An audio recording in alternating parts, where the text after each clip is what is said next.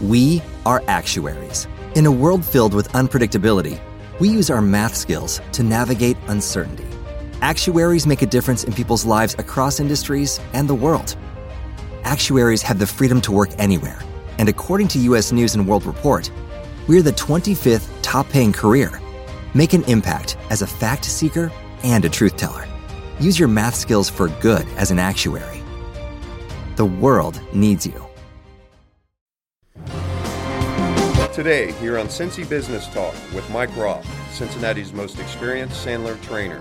We'll be talking to business leaders about how they have grown their businesses and people. We discuss new strategies, tactics, and philosophies which lead to positive growth in our marketplace. Our program is sponsored by Sandler Training by Roth & Associates. Each week, we'll talk with our best Cincinnati area top executives about their tools and insights. Our regular listeners will be given the edge that will help them win in a competitive environment which we live. Simple solutions to complex problems, which challenge all of us, are rarely correct. We will address complex problems or opportunities with appropriate solutions. If you have questions or comments, contact Mike at mikeroth@rothconsulting.net or call Mike at 513-753-9400. Now your host, Cincinnati's most experienced Sandler trainer, Mike Roth. Thanks, Scott. This is Mike Roth and Ed Kleinman on today's show, number 250 in the Cincinnati Business Talk radio show series. In today's show, Ed is in Baltimore, Maryland. Say hi to everybody, Ed. Hi, everybody. Everybody's in very hot Baltimore, Maryland. Good. Ed, let me suggest that you speak closer to the microphone. Before we get started, let me tell everyone, I'll be telling everyone about a couple of upcoming events here at Sandler in September and October. We have a Sandler Boot Camp, 8-hour sales training day on Sandler Foundations on September 23rd. Later in the month, we have a 7-hour Sandler Enterprise Selling System Boot Camp. This is the brand new Sandler Enterprise System, which is strategic as opposed to tactical for large accounts, long selling cycles, expensive pursuits, and it's all about retaining accounts long term. Features 6 new segments as well as 13 brand new Sandler tools. We'll be taking everyone through all of the segments and tools, and then we'll spend some time on each one of the tools. It won't be in-depth, but we're going to take you through, and you will get some really good knowledge, and you'll be able to make a determination whether or not you need to go further. Every company is different, but when you deal with a long lead time, a 2 or 3 year sales cycle, and $150,000 to $300,000 cost of pursuing an opportunity, at the beginning you ought to have a really good methodology to tell whether or not you're going to be able to win. In the Sandler Boot Camp, some of the things we're going to cover are identifying the reasons to do business, questioning strategy, prospecting, how to close the sale, and how to improve your behavior, attitude, and technique. And if you're interested in either one of those 2 programs, you can contact Brittany here at our office at 513-753-9400, extension 106. Okay. Let me tell everyone about you a little bit, Ed. Ed, since he was a little kid, enjoyed music, everything from blues and jazz to the early days of rock and roll, folk, jazz, and singers and songwriters. Ed spent 18 years working on the road with bands, starting out as a true roadie. That was an unpaid roadie, huh, Ed? I was an unpaid in the beginning. With friends of mine for the Blues Project. When you go hang out, you just sit around and watch amp, and do this and do that. So you start helping them. And eventually somebody in the band came out, came up to me and said, I keep seeing you hanging out here and helping Don, I guess your friends. By the way, would you work for us? And I had done night school for a couple of years, and I transferred over to day college, and I was off all summer before I started. I started back to college. And I said, sure. And they said, we'll give you $50 a week, $5 a day for food, and we'll pay any hotels that are. I said, great. I just thought I was 21 old. I thought the whole thing was just kind of, wow, I'm 21 years old. The world is changing. We're based out of Greenwich Village. There were people all over Greenwich Village, runaways, police were runaway, peace lovers, the anti-war, the beach. This was, I'm working with a band, and I can get some young woman into the club with me, or come on backstage. Okay. 21 years old, I'll take that. Okay, so you were in heaven at 21 in the rock and roll business. As I was told, if anybody asks, you're with the band. Okay, I can do that. Yep, you're with the band. Those were, I guess, in the days before there was both of our. My quality audit person reports that we have a high echo, Ed. Okay. I can lower the. Let me lower the volume and get a little closer to my help. I don't know if that'll help stop. Yeah, you got to get a lot closer to the microphone and turn the speakers way down, Ed. Okay. I have no idea where the mic is on there. Let's try that. Is this working? Is that a little better? A little bit better. Kind of stick with it where you think the microphone is. And you went on from. I can get without banging my head against the screen on the laptop. Yeah. It's a good thing then that this is not a picture phone conference. No. Would calling in on telephone? Yeah, and why don't you do that? Why don't you call in on 646-595-4916? Hold on there, I'm ready to go. Is the area code? It's a New York City area code. Okay, I got it right here. 646-595-4916. Okay. While we're waiting for Ed to call back in, we're going to run a short Sandler commercial. Think about this for a second. You graduate from college and decide on a career in sales. How much of your formal education was focused on sales skills? You know, the thing you're about to rely on to make a living. Zero. Hi, this is Mike Roth of Roth & Associates, the most experienced Sandler sales trainer in Cincinnati. Why is selling the only profession that people believe you can just walk in and be successful as long as you have a great personality and a little bit of ambition? No matter how skilled and knowledgeable you are in your field, whether it's finance, technology, or any other, you starve if you can't sell your products or services. For over 15 years, we've been training, coaching, and mentoring business owners and sales professionals who are committed to taking control of their careers. To find out how Sandler training can make you better, faster, and stronger, register now for our next Lunch and Learn. Call me, Mike Roth, Cincinnati's most experienced sales trainer, at 513-646-6523. Let's talk. 513-646-6523. Why do some business owners make lots of money while others endure years of mediocrity? Is it really the economy, the market, the weather, the competition? No. These are all called excuses, which are always plentiful. Hi, I'm Mike Roth, founder of Roth & Associates. I'm the most experienced Sandler sales trainer in Cincinnati. As a business owner or part of a team, are you accepting excuses from your sales team because you make them yourself? Business winners succeed in spite of this trash. Business winners invest in themselves and their people.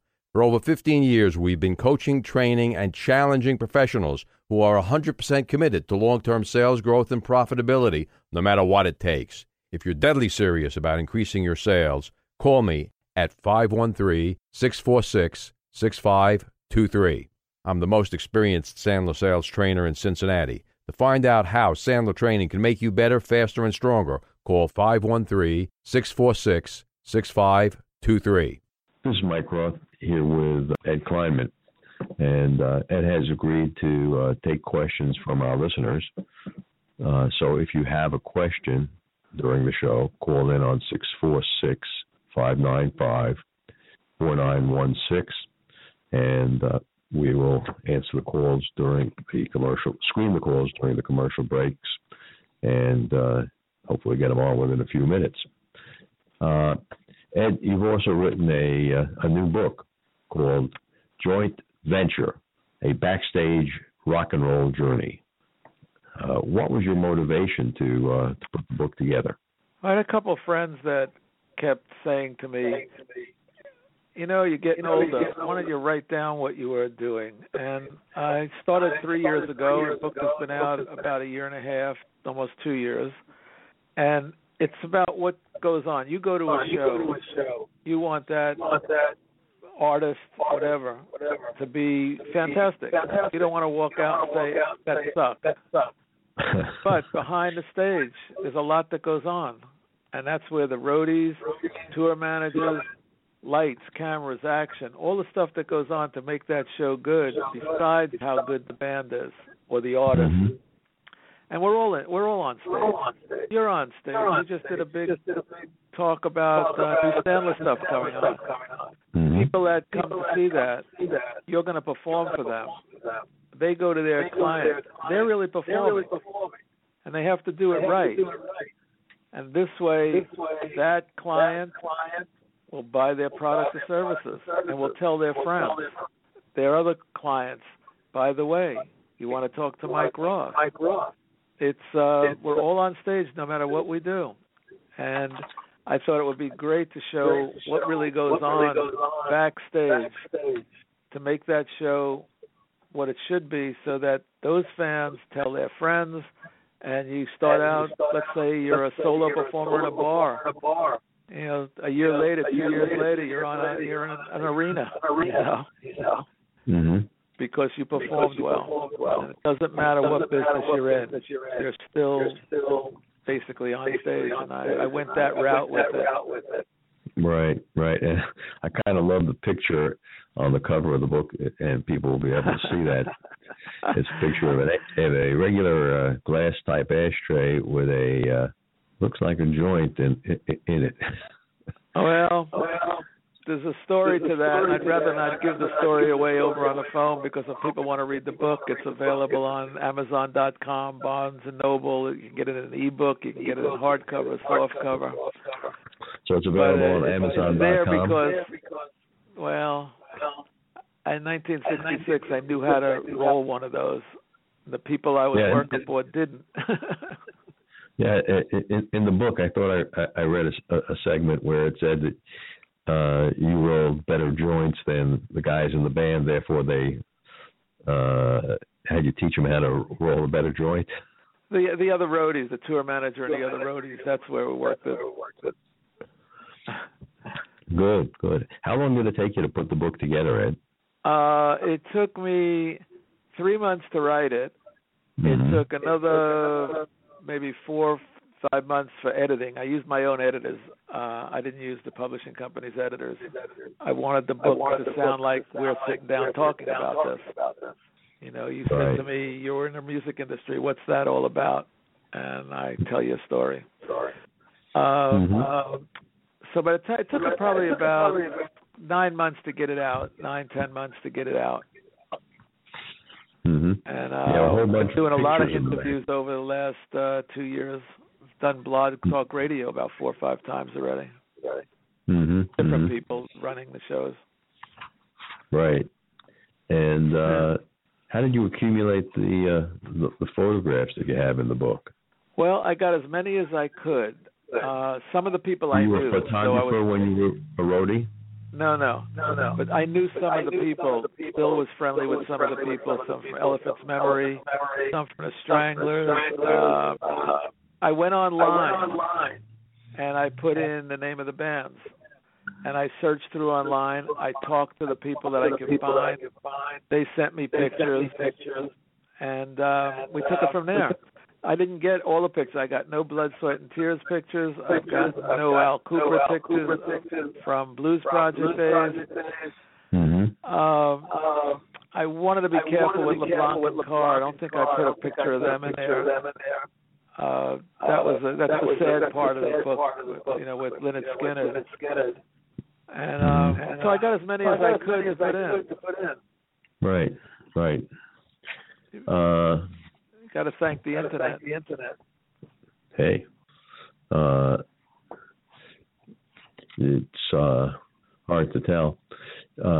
So let's go back to the beginning. Before we do that, again, if you wanted to call in with a question for Ed or me, 646-595-4916. So you grew up in Jersey City, and you had friends in New York, and you hung around Washington Square Park at near NYU. Bleecker Street, McDougal Street, where all the beatniks doing their poetry, the folk singers were doing it, and then of course it turned into the hippie world.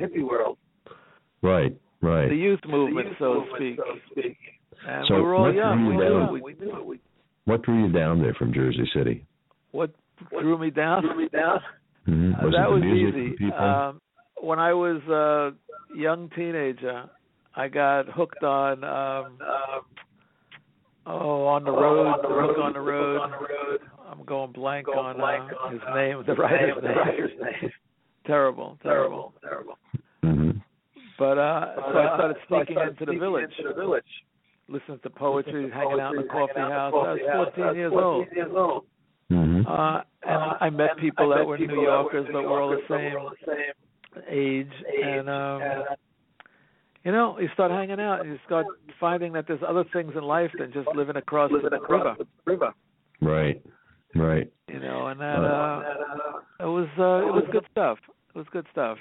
Met a lot of people, and I learned, when I was writing the book and looking at that era and beyond, I learned how important relationship building is.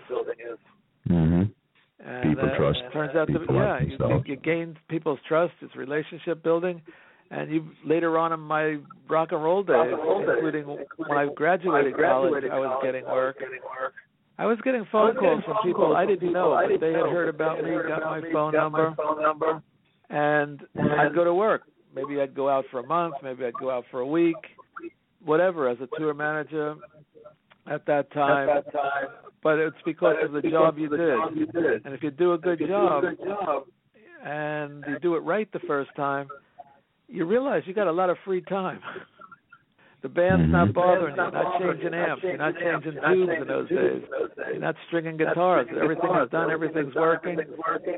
They finished their rehearsal. You're back out on the street hanging out in one of the bars or clubs that you wanted to go to.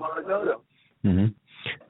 So when you started, were they still using tube amps, or had they already switched over? Most of it was tube amps. Those boys were really heavy.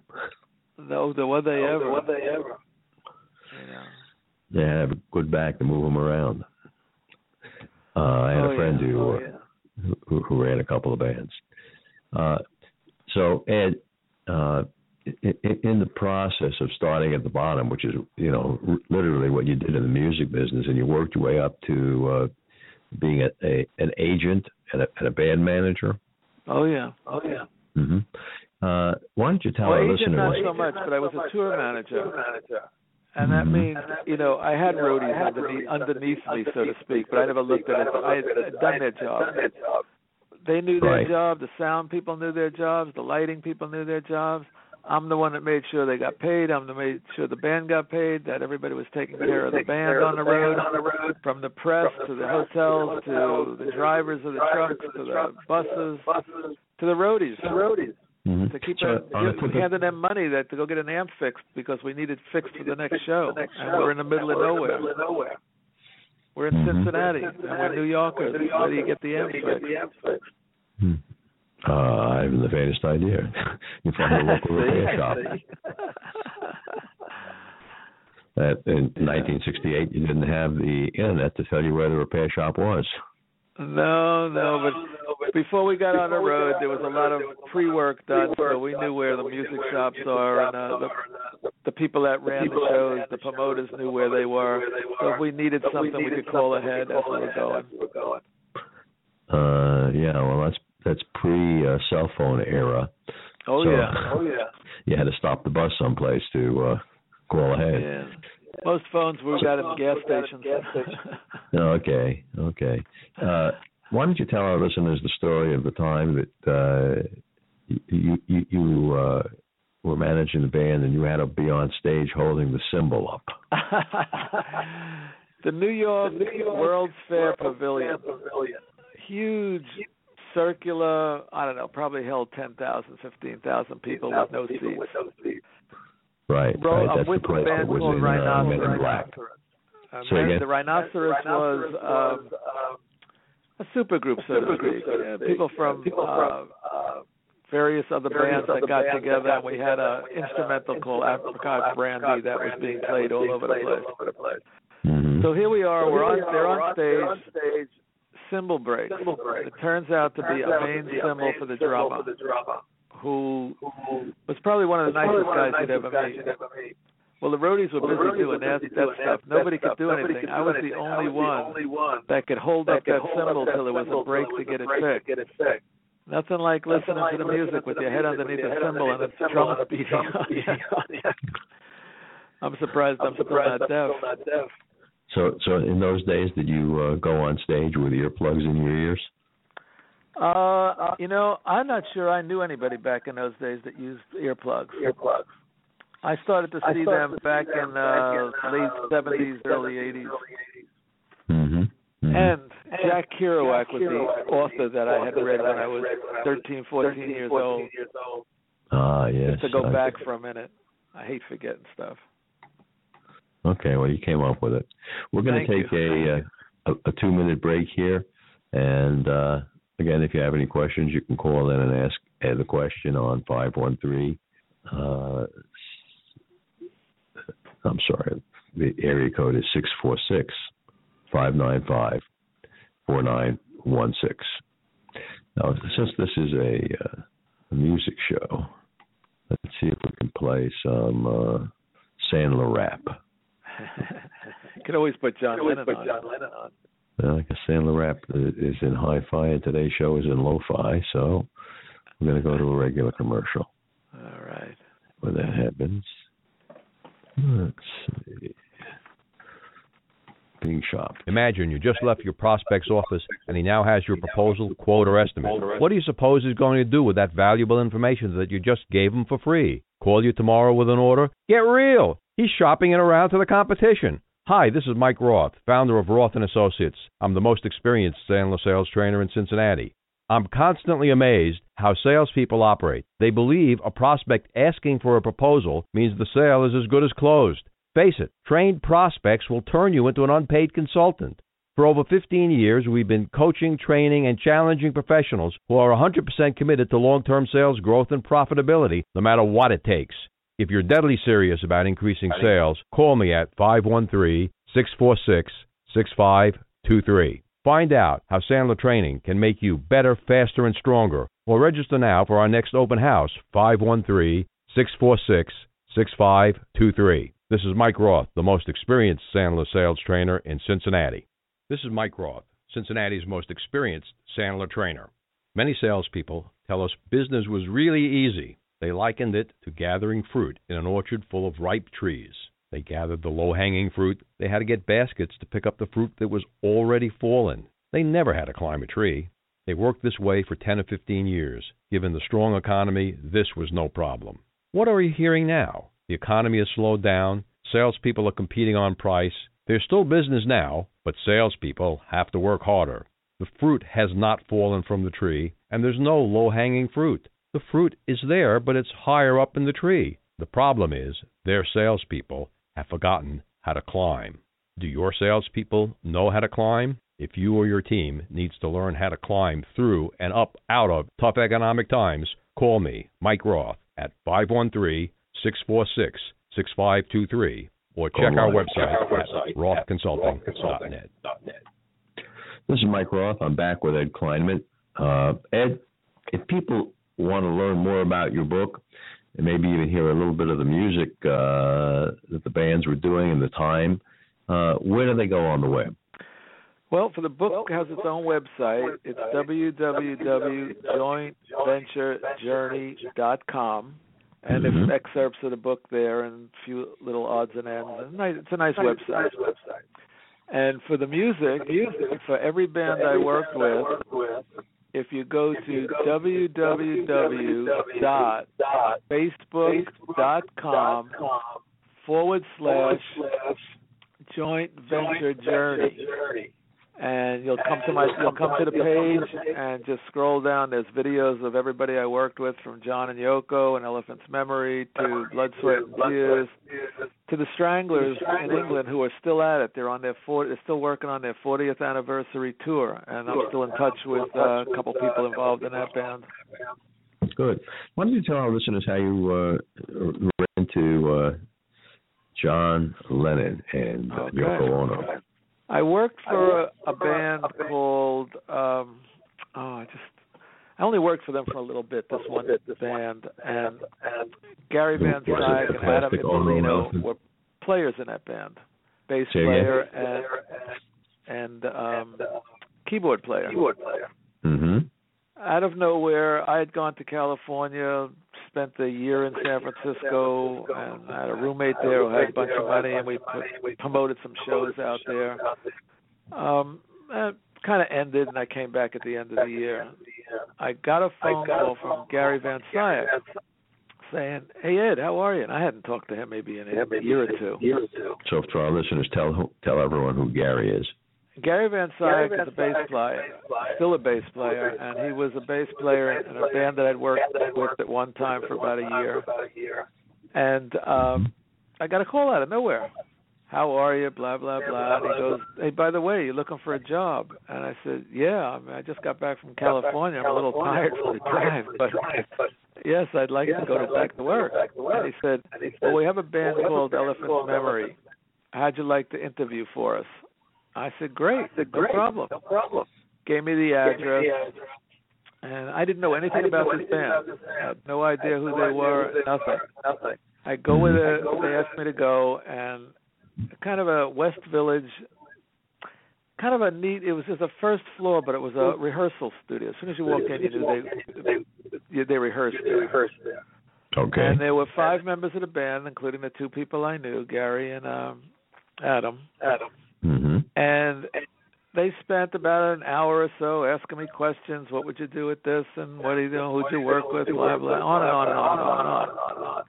And I guess I answered them right, because one of the guys turned around and said, "When can you start?" And I said, "Well, if I got the job, now, tomorrow." Okay, tomorrow. And they said, "That'd be great. We're rehearsing tomorrow. Come to here for rehearsal." And then one of the guys turned around and said, "Oh, by the way, we're the backup band for John and Yoko." And I was very cool. I didn't faint or hold my heart and go, "I'm out of breath." All I said was, "Cool, see you tomorrow." I did all the rest of that when I got outside myself. My God. And for people who aren't in the music business, what does the backup band mean? You support John and Yoko. They do their songs, play whatever they're going to play, but you're really the backup band for all their tunes. You got the drums, the bass, the guitar, the keyboards. You are the band that's backing up what they're doing. So you're the band that's playing. Music. So this band called Elephant's Memory was the band behind John Lennon and Yoko Ono's albums? A couple New York albums, and then he produced a couple of their albums. And they did a couple shows. They did a couple of big shows together, and then Elephant's Memory was out touring on their own too. Mm-hmm. So we were out there running around the country, playing shows. How long did you actually work with Elephant's Memory? 2 years. 2 years? Approximately 2 years, yeah. A lot of studio work with John and Yoko. Mm-hmm. What kind of people were John and Yoko as individuals? As individuals, the first time I met John, he was in the studio. It was late at night, and I was pretty tired. So was all the other road crew. Everybody was pretty tired, just sitting around waiting to see if somebody needed something. And he'd come out and tell some jokes, and nice guy. Watching him work, both of them work, was amazing. How zoned in they were on their music, on what they wanted from their music, what they wanted it to sound like, coming out of the amps, and, speakers and everything. So into it, like you just kind of mouth would fall open, going, "My God, these guys really know what they want." Whether you liked what they did or not is a different story. Right. That's musical taste. But they were professional. They were so good. And there were times that, there was a bar called Home that we all hung out in. There were times that, I'd spend a little time with John, and there were times that I would drive him home. He drank a little bit too much, It's very hard, when you got the government. The United States was trying to tell John he couldn't stay in the States. New York City had their own Beatle, so everybody and their uncle wanted to know John Lennon. A lot of pressure, and he did a great job handling it, even though people look back and say he did a sucky job at times. But he straightened it all out. They had a son, Sean, and he went on to live his life until somebody took it away. Never say it, I was in London when that happened. I already had my own management company, and I got a phone call, woke me up, 5 o'clock in the morning from my wife. Well, she wasn't my wife yet, but let's unplug that. Anyway, and she told me the story, and I was in shock, and I was on my way over. Eventually, that I had a meeting at EMI Records, which had something to do with the Beatles over in England, and it was just so sad. It was so sad. There are a couple sad things that happened while you're on the road and when you're with bands. There's another story in there with Lynyrd Skynyrd, which was probably, I think that might have been my saddest piece on the road. I mean, they were out doing this tour for supporting their album. The tour was. I don't know. This was midsummer, and it's supposed to go till February and end in Hawaii. And we were the opening act for the same management company. Right. And here we are in Tampa, if I remember correctly. And one of the background singers. She was the brother of Cassie. Her name was. She was the brother of the lead singer. She's backstage, and she's crying and screaming, and I don't want to get on the airplane. I never knew why she didn't get on it, but it was sad watching her, come on, let her go ride the truck. The truck's got to get to the same place. I mean, I would have let her go in the truck, but I had nothing to do with that band other than we were the opening act. Right. Well, she died in that plane crash that they had. We drove. We were the drivers. We drove to Baton Rouge.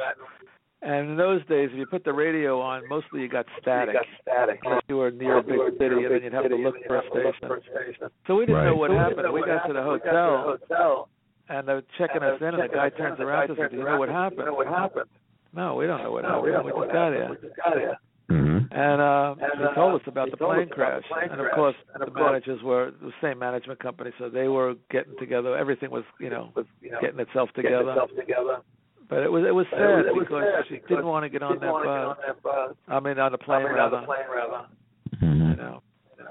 And it's just, to see something like that happen. I don't know. And I fell in love with the band. I wasn't a big fan until I watched these guys on stage, and they were amazing. They did stuff that I didn't, know of. As a non-rock and roll roadie, it seemed almost like a bad vibe for a singer to get on a plane, a private plane, like Rick Nelson, the Big Bopper. Yeah, it's happened to a lot of people. Yeah. If you go back and go to the internet and say musicians died in the plane crashes, you'll see a whole lot. Of course, they were moving between cities. Sometimes on short schedules. I've been there with the airplane. Yeah, until I read your book, I didn't think about the guys who were on the road driving the trucks with the equipment. Oh, there's accidents in that. There's even a story in my book with the Stranglers, their first show in New York City, first show on a 3-month tour. The roadies finished up the show. It was good. It was a great show. I was there. They went to a friend's house to take a shower because they had to get in the truck and drive to wherever they were going, Cleveland, Cincinnati, who knows where I don't remember where the next show was. But the truck got stolen, and it was all gone, everything. The only thing that was left over were the guys' guitars and bass and stuff like that because they took them back to the hotel. And this is where you find out one of the lessons learned in that book. You know, when something like that comes down, we were managing the band. So I went to the band and said, do you guys want to finish this tour or do you want to go back to England? You know, it's your choice. And they said they'd like to finish it. I said, then we'll start renting the equipment as we go along, and you'll do the best you can. I'll back it. You can pay me back when you get back to the UK or whatever. Don't worry about it. Right now the tour is what's important. And from the roadies to the sound to the lights to myself to my wife, who eventually became my wife,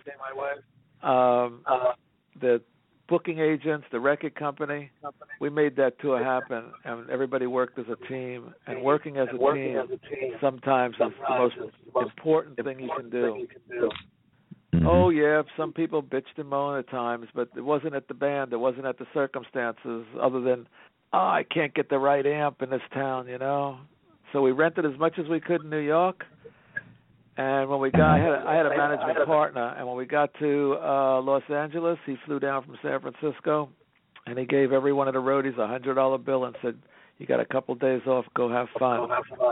That's 1979, no, maybe 1980, and $100 went a long way those days. Yeah, okay. But teamwork is important no matter what you do, and I don't care. It's, again, back to lessons learned.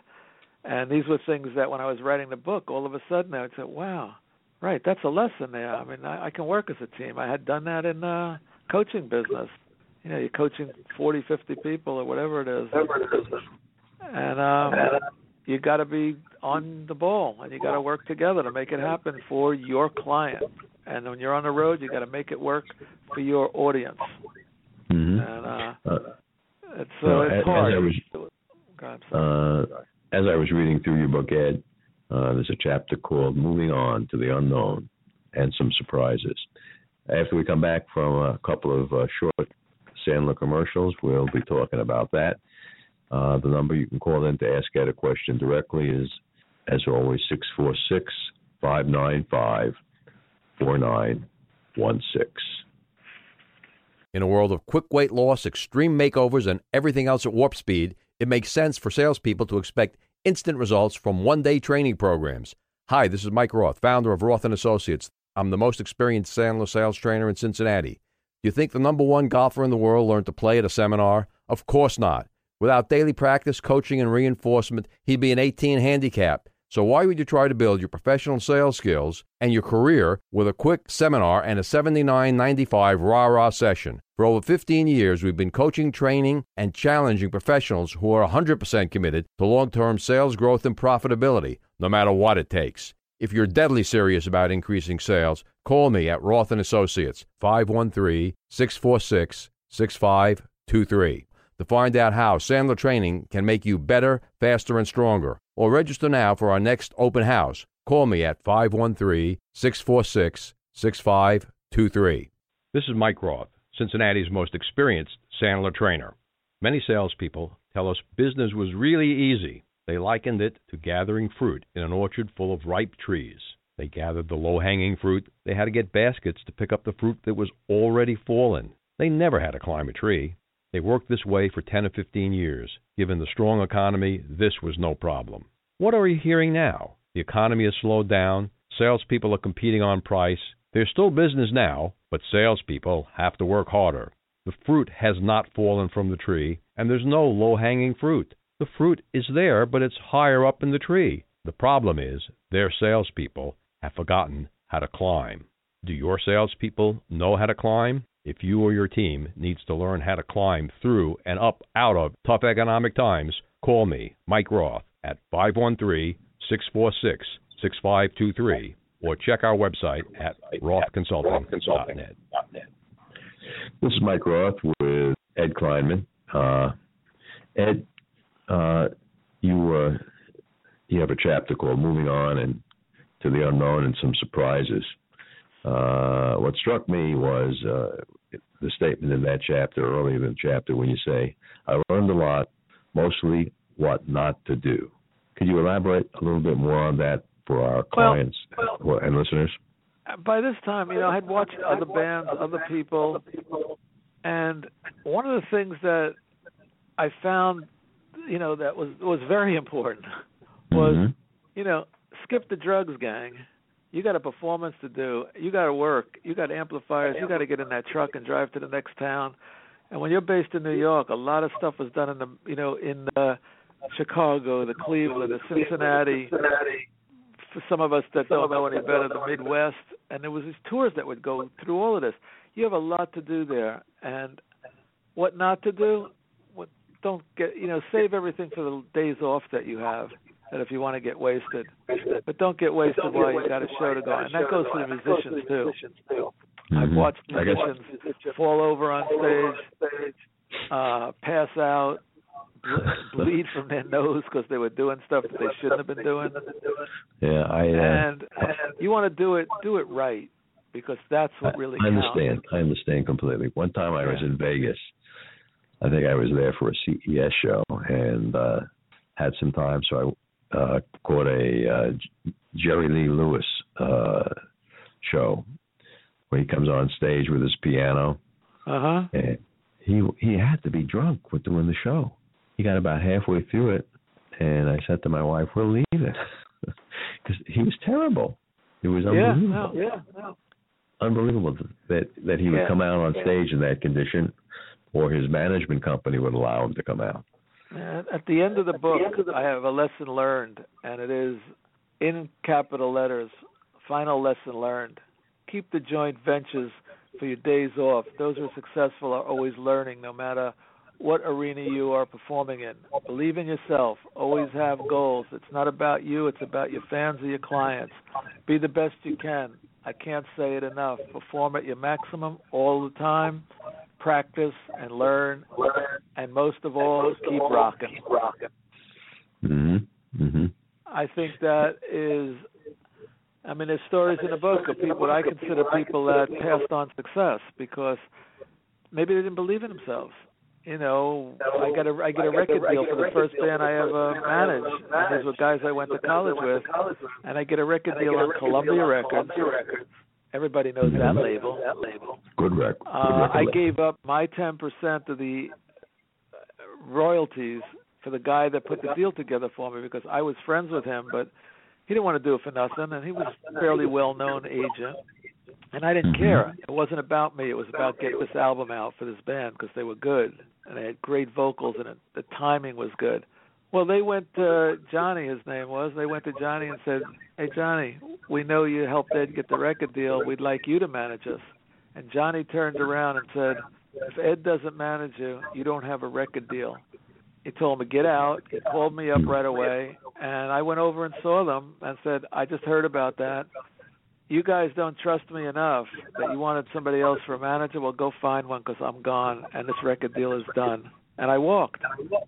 Sometimes you got to walk on stuff, and you know this in your business.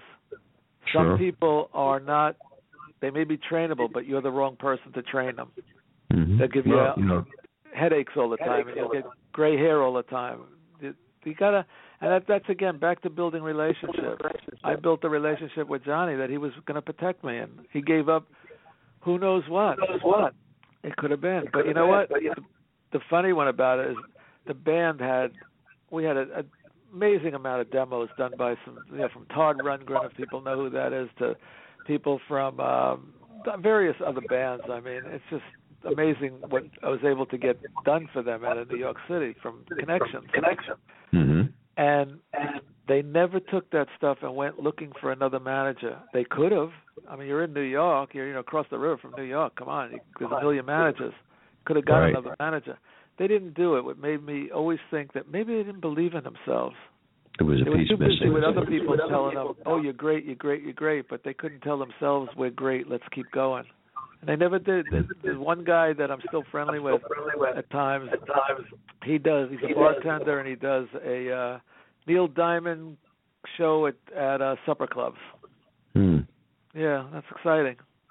Yeah, well, it shows two ingredients of good business, in my belief, are honesty and integrity, and yeah. Even though there's a lot of lacking that. There's a lot of, music business has changed so much. Anybody can put out a CD now. Or you put your stuff online and give people a website. Here, go listen to my music. YouTube stars have come out of YouTube. All of a sudden somebody has 1 million people have watched their video, and all of a sudden they got a record deal and a hit record. It's a different world, but you still have to create that music, and you still have to work hard and be great at your performance, or at least as best as you can. Everybody, again, back to, it doesn't matter what business you're in, what your product is, or what your service is, you perform to your maximum, and you'll go someplace. And believe in yourself. If you don't believe in yourself, give it up. Good. We're going to take a short commercial break here. Again, if you want to call in and ask Ed a question, 646-595-4916. There we go. This is Mike Roth, Cincinnati's most experienced Sandler trainer. Many salespeople tell us business was really easy. They likened it to gathering fruit in an orchard full of ripe trees. They gathered the low-hanging fruit. They had to get baskets to pick up the fruit that was already fallen. They never had to climb a tree. They worked this way for 10 or 15 years. Given the strong economy, this was no problem.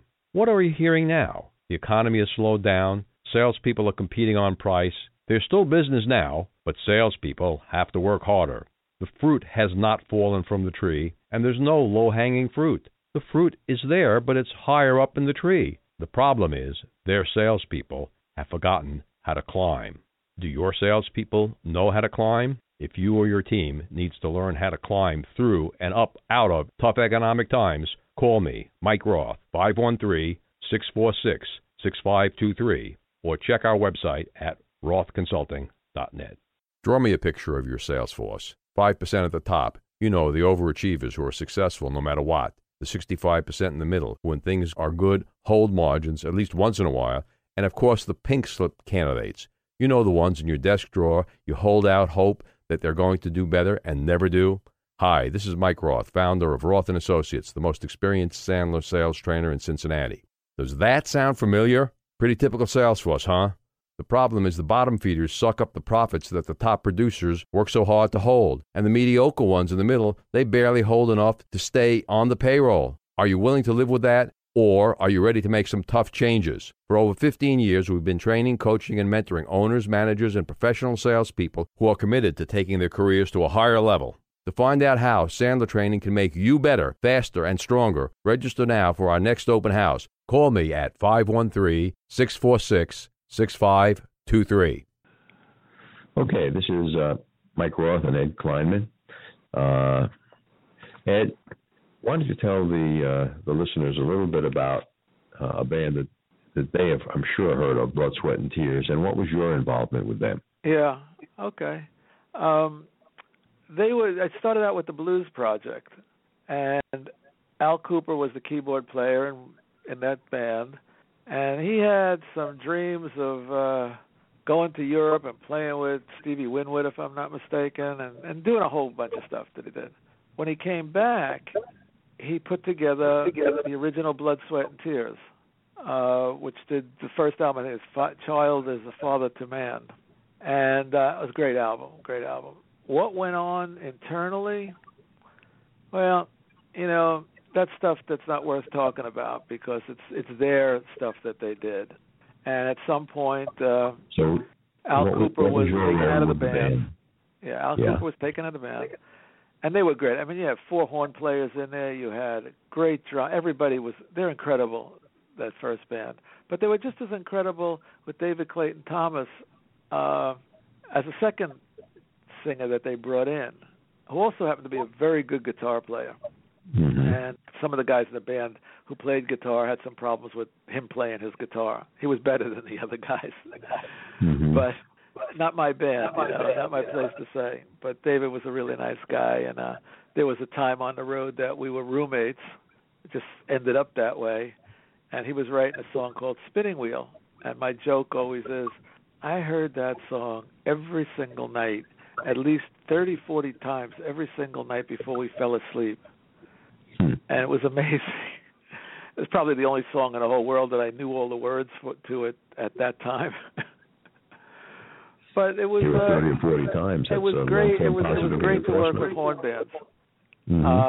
From the rock blues project, bluesy, rocky, some very commercial, folky type stuff they did, because it was a time. That was 1966, 67. To more bigger, better, kind of, in fact, Blood, Sweat, and Tears did the Ed Sullivan Show. We did that, and then that big party afterwards. They were getting ready to do a European tour, and I was asked, are you going to come on tour with us? And my answer was, I'd love to. Problem is that I'm almost done with school now. I graduate in May, and I'm the one that went back to school. I'm the one that wanted to go to college. My family didn't force me into that, and I'm going to graduate. And you know what the management, they all said? They said, great, go do it, you know?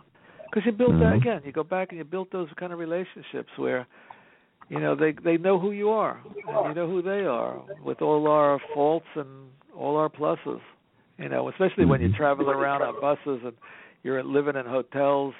And, you know, you forget, you don't even know what your next town is. You just know that the driver knows where he's going, you know. Right. I want to steer the conversation here to something you wrote in one of the later chapters in the book. And I'm just going to quote it and ask you to comment on it. What you said is, as the manager, you have to be their trusted advisor. Yeah. Tell us how you see that. I saw that in not only in the bands, they need to count on you to get the job done. And I know I've said that many times, but there are a lot of things that go on. I mean, these guys are writing songs. They need to be published. They got to be. Is their publishing company good? Is their agent good? They expect when they turn around and say, let's go out on tour, you're the one that's got to put it together. And you're the one that's got to bring it to them and say, this is what we got. This is where we're getting played. This is where we got to go. We set up the press with people on the road. They've got to be able to do it. They got to know that you're not going to screw them. And I watched, over the years, I've watched other management companies as a roadie or a tour manager really do a job on the bands. I mean, there are people out there that are collecting lifelong money from bands that they managed 25, 30 years ago, and they're still collecting money on their, you know, recordings or publishing or whatever. When I got out of the business, our deal with the bands were, we'll find you a manager that you like, that you can work with, and we're done. You don't owe me anything. If I'm not going to do the work, then why should I get paid for something that I've already been paid on up to the moment? I also did something that I thought was fair, too. And part of it is, you know, to be honest, you know, getting all of a sudden being in my own management company, I took 17.5% instead of 20%. You know, I just thought, you know, I'm going to be learning a whole lot while I'm doing this besides what I already know. You know, it felt fair. You know, I can look back, and when I was writing the book, and when I talk to people, I can look back, and I don't regret anything I did. So I didn't screw anybody, and I'm glad. So maybe we can list out the ingredients of a trusted advisor. Be fair. Be fair. Be honest. Be upfront. You got something to say because something's going on that you don't like, say it. Let the people know up front before you get involved with them that, you know, you're going to hold them accountable to do their part, and you're willing to be held accountable to do your part. As the band manager, were you their, in quotation marks, leader? Did I do what? Say that again. As the band's manager for the management company, you were the leader. Am I correct? Of the business side. Yeah. Perhaps you could give other leaders in other businesses just one leadership tip. What would that leadership tip be, Ed? Be straightforward. Be straightforward. Yeah, don't BS anybody. Just be straightforward. Right. And respect who you're talking to. That's another one. That's the second. Respect is very important. Respect. That's how you get it back. If you respect them, there's a good chance they're going to respect you. You know, when you tell somebody you're going to do X, Y, and Z, go do X, Y, and Z. So if you can't do it, then go to the people and say, I can't do it. I tried to do it. It's just not. I can't get it done. Be honest. Right. In the last couple of minutes, I got to ask a couple of questions about where you've been for the last 15 or 18 years. You moved from the music business to the business of coaching people. How did I moved this way. I moved from New York City. My wife decided she wasn't working with me in the music industry, and we shut it down anyhow, which was okay. We wanted to make some money out of it. We didn't want to invest a whole lot more, and we would have had to. But it was time to change. And went to Philadelphia. She went off to Temple University for a law degree. I went into sales for my brother, who had a fairly large 1,000-student computer repair school, technical school, in 1984, coordinating his 10 salespeople. Well, that got to be a point where, wait a second, I'm closing business that they're sending in, and I'm not getting paid on it. So one of the salespeople said, well, then you better take a kit, Those days they used the word kit, and go out on the street and show us what you can do. Well, I went out on the street, and I was number 2 for the month in closing business, not number 1. I couldn't get the last couple ones. So that made me director of sales. Then he bought 3 schools down here, medical assistant, dental assistant, that kind of stuff, down in Maryland. And I came down to be director of admissions for all 3. He sold those. I stayed in that business for a while. And then, which you probably know, the school I was working with went under, and my son was born, and my wife was going back to work, and he was 3 months old, and I stayed home with him for a year and found a job with Sandler Sales Institute as one of their coaches. And not that I knew what a coach was in those days, but between a woman named Debbie, who was head of the department, and Sandler was alive in those days, watching them work, I picked up on it. From there, after 6.5 years, I ended up on my own. They were doing some stuff that it was time to leave, and I ended up opening up my own company, which I became a independent contractor for Objective Management Group, one of the best tests in the world. And I was 14 years there, and then it was time to let's go a little semi-retirement. Still doing a little coaching, and still would like to pick up a few more clients. Not 20 of them, but 4 or 5 more would be really nice.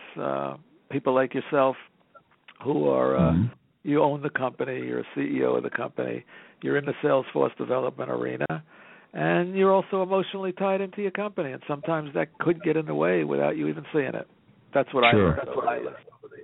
Sure. And here I am, years later talking to you that I met way back in your early Sandler days. Sure. That must have been, 93, 94? I was there until 93 is when I came on board, and I was there until 99, yeah. Okay. Yeah. I was one of your trainers. I'd say you were one of the coaches. That's right, one of the coaches. That's the best word for it. One of the coaches. Yeah. Right. And Ed, I want to thank you for being on the show today, and appreciation of being on the show. We're going to send you down one of the new Sandler books. Oh, please do. Yeah, Sandler's just turning out a ton of books. He really would have appreciated it. Again, Ed, thanks for being on the show. Good. Okay. Well, it's my pleasure, Michael. I appreciate it, and anything I can do for you, I will. And for those that are out there listening, go have fun. Amazon.com has got the book. You just have to put in the whole title, Joint Venture, a Backstage Rock and Roll, or you put in Ed Kleinman's name with a K. Good. Okay. Scott, why don't you take it away?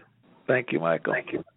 Thanks for listening. If you have any questions or comments, contact Mike at Mike Roth at rothconsulting.net or call Mike at 513-753-9400.